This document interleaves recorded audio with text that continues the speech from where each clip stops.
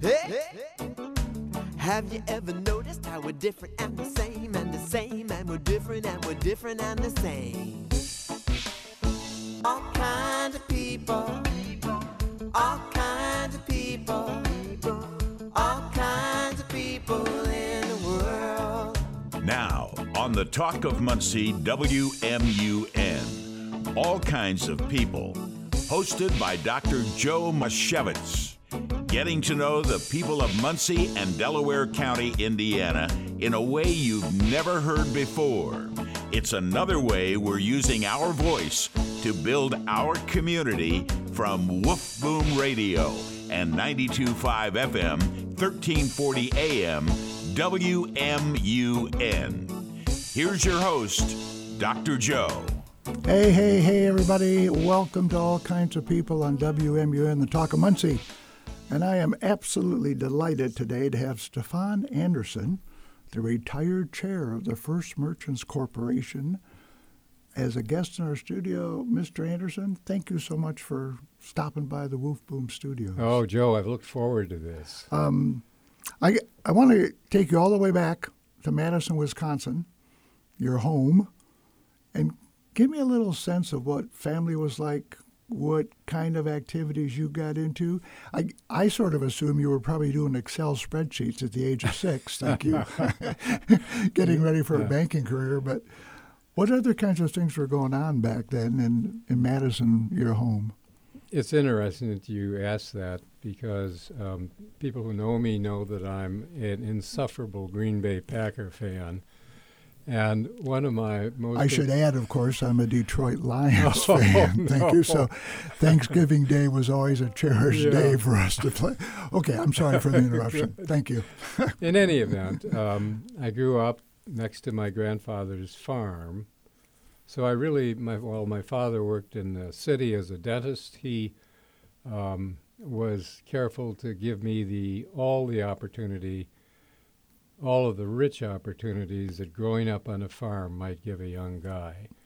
So I worked in the fields, I fed the horses and the cows, and it was, as I think back on it, an absolutely formative and enjoyable time of my life. My grandmother died in a farm accident before I was born. And my mother was the oldest of 8 children who were on that farm. And those uncles of mine in particular were great guides for me. They set a very, very stern record for hard work, self-discipline, and honoring the land. And I'm eternally grateful to them. Are there days when you miss the countryside and the farm? Absolutely. And I think it's a part of me now that almost requires that I get into open space or into woods, which I do with a definite plan because it's where I can relax and really center on who am I and what am I supposed to do on this earth. Yeah. And it works better in open space, and I can't explain that. I think I can share that feeling. Thank you. You drifted off to serve our country in the Navy, came out of the Navy, and met Joan. Thank you. Yes. Married almost for 64 years now. Thank you. You're right. Joe, Yeah. you're an amazing statistician.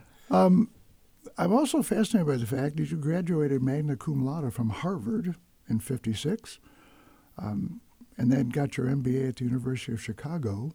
Was it really clear during those educational days that banking or finances was a focus? To some extent it was. Okay. It certainly was not in the early days of college, but I majored in economics. I loved economics and took money in banking as a senior, wrote my thesis in banking, and then after the Navy, had the opportunity to be taught by some of the world's great economists, Milton Friedman, Ooh. George Stigler, at the University of Chicago. So I don't know that it was necessarily a conscious, logical kind of decision, but banking appeared to utilize those background experiences that I had had in economics. Okay. I was also moved, however, because, again, the influence of the family had always placed a high premium on what I might call Christian stewardship, but Christian stewardship of each other. So there was an idealistic dynamic working when I selected banking, because I truly believed, and still do very dearly today, that what banks do makes the world better. And they have an immense responsibility to make that happen. And on the whole, I'm so proud of what, for example, First Merchants is doing today to help communities prosper. That was the other reason why I went into banking, and it was totally fulfilled when I was there. And it, as you know, there have been some banking issues lately in the country, but you spent 20 years at First Merchants, and I do wonder if that kind of caring philosophy was one of the things that made it 20 years of growth. And you're caring about your people at the bank and the community as well. Well, I'd like to believe that's true, and it certainly was not a unique characteristic that I brought to the bank. I inherited an amazing, caring culture, and hope that while I was there, sustained that, maybe enlarged it somewhat. I always remember that in the early days, I'd come down to the bank to be the president. I never had experience as a teller. Most of the things that are done in a community bank, I had not done in a large Chicago bank. So when you started in banking, you didn't start off as a little teller working the desk, or? No, but there were many moments where I wish that I had. But I thought, in a smaller bank, the leader must recognize inevitably that he is dependent on his people, totally dependent on how the people feel, how they perform, whether loyalty is earned or not. And I was so fortunate to be a part of that cultural development at First Merchants. And I must say, Joe, today, the management of First Merchants has gone way beyond anything that I ever did there.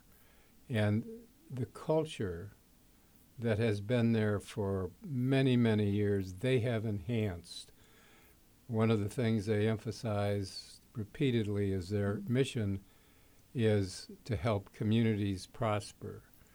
And I know the management well enough, many of them were hired when I was there. Sure.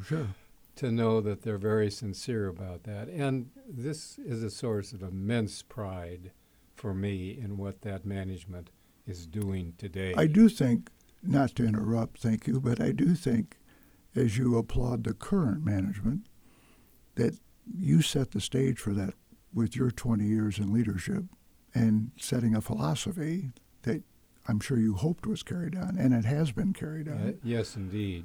What do you think are one or two of the key elements of that when it comes to management and getting a team together? Well, I think one of the most important elements is to recognize there's no such thing as a hero, a warrior leader. One person cannot do it alone. And if one tries to do that, he or she is doomed to fail.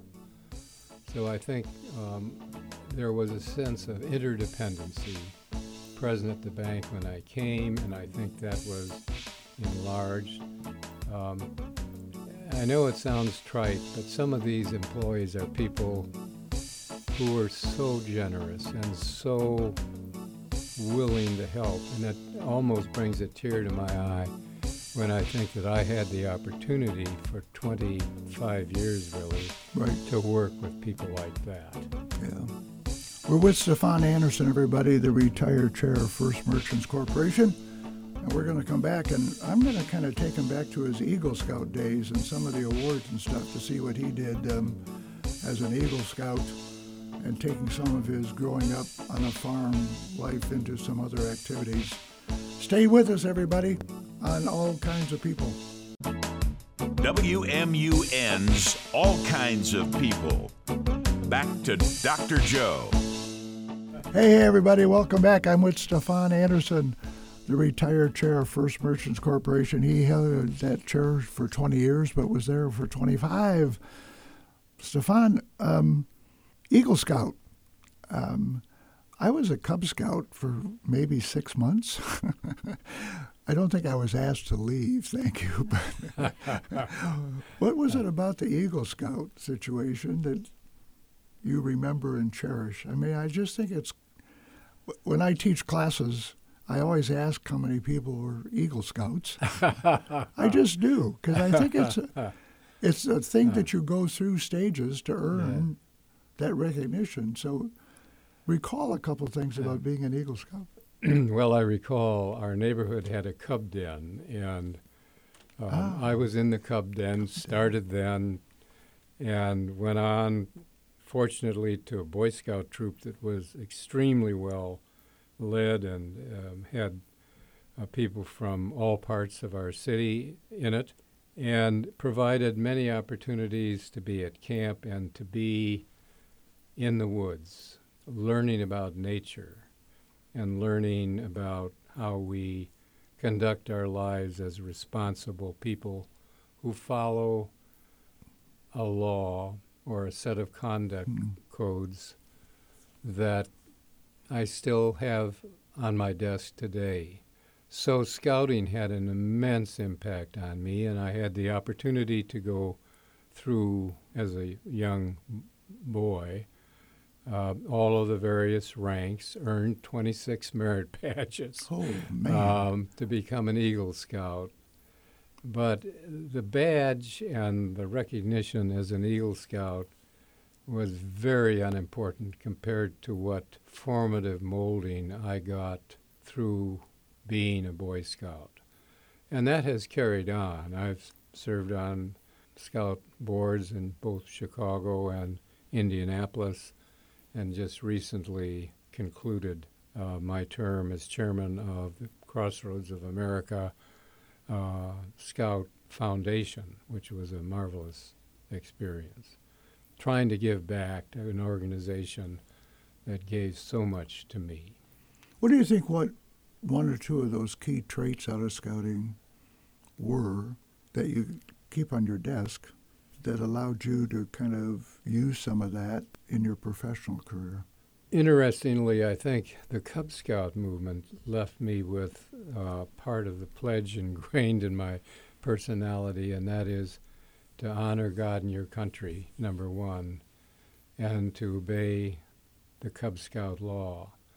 And more broadly interpreting the latter phrase, it really says respect the law, respect a country that is governed by a democratic process and the rule of law.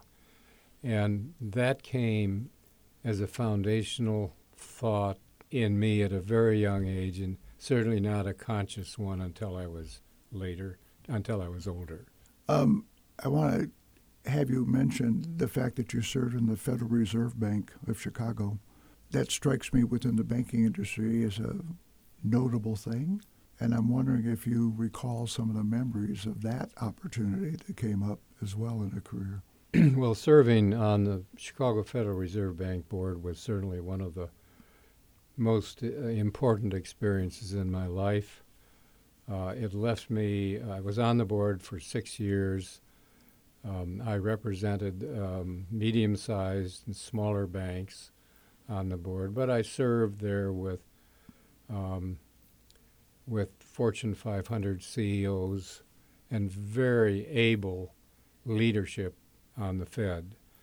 I took my grandson, who now lives in Washington, D.C., to the Federal Reserve Bank building in Washington.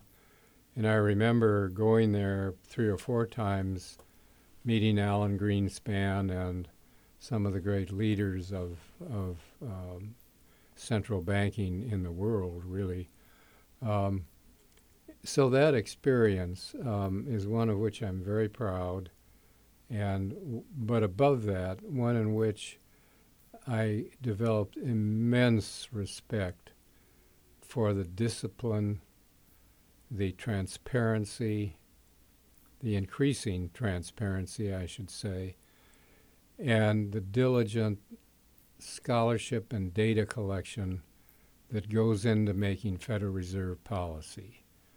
It has been the most respected, independent, non-political organization in the United States by design, and I'm really proud to have been a small part of that. Yeah, you should be very proud of that, because I just think that's a highlight out of what you have many highlights in your career, and I really had to bring that up. And you've had a variety of awards and recognitions, but I made a note of you being the organizer of the Community Foundation of Muncie and chairing that group, and then coming up with a $5 million grant from Lilly.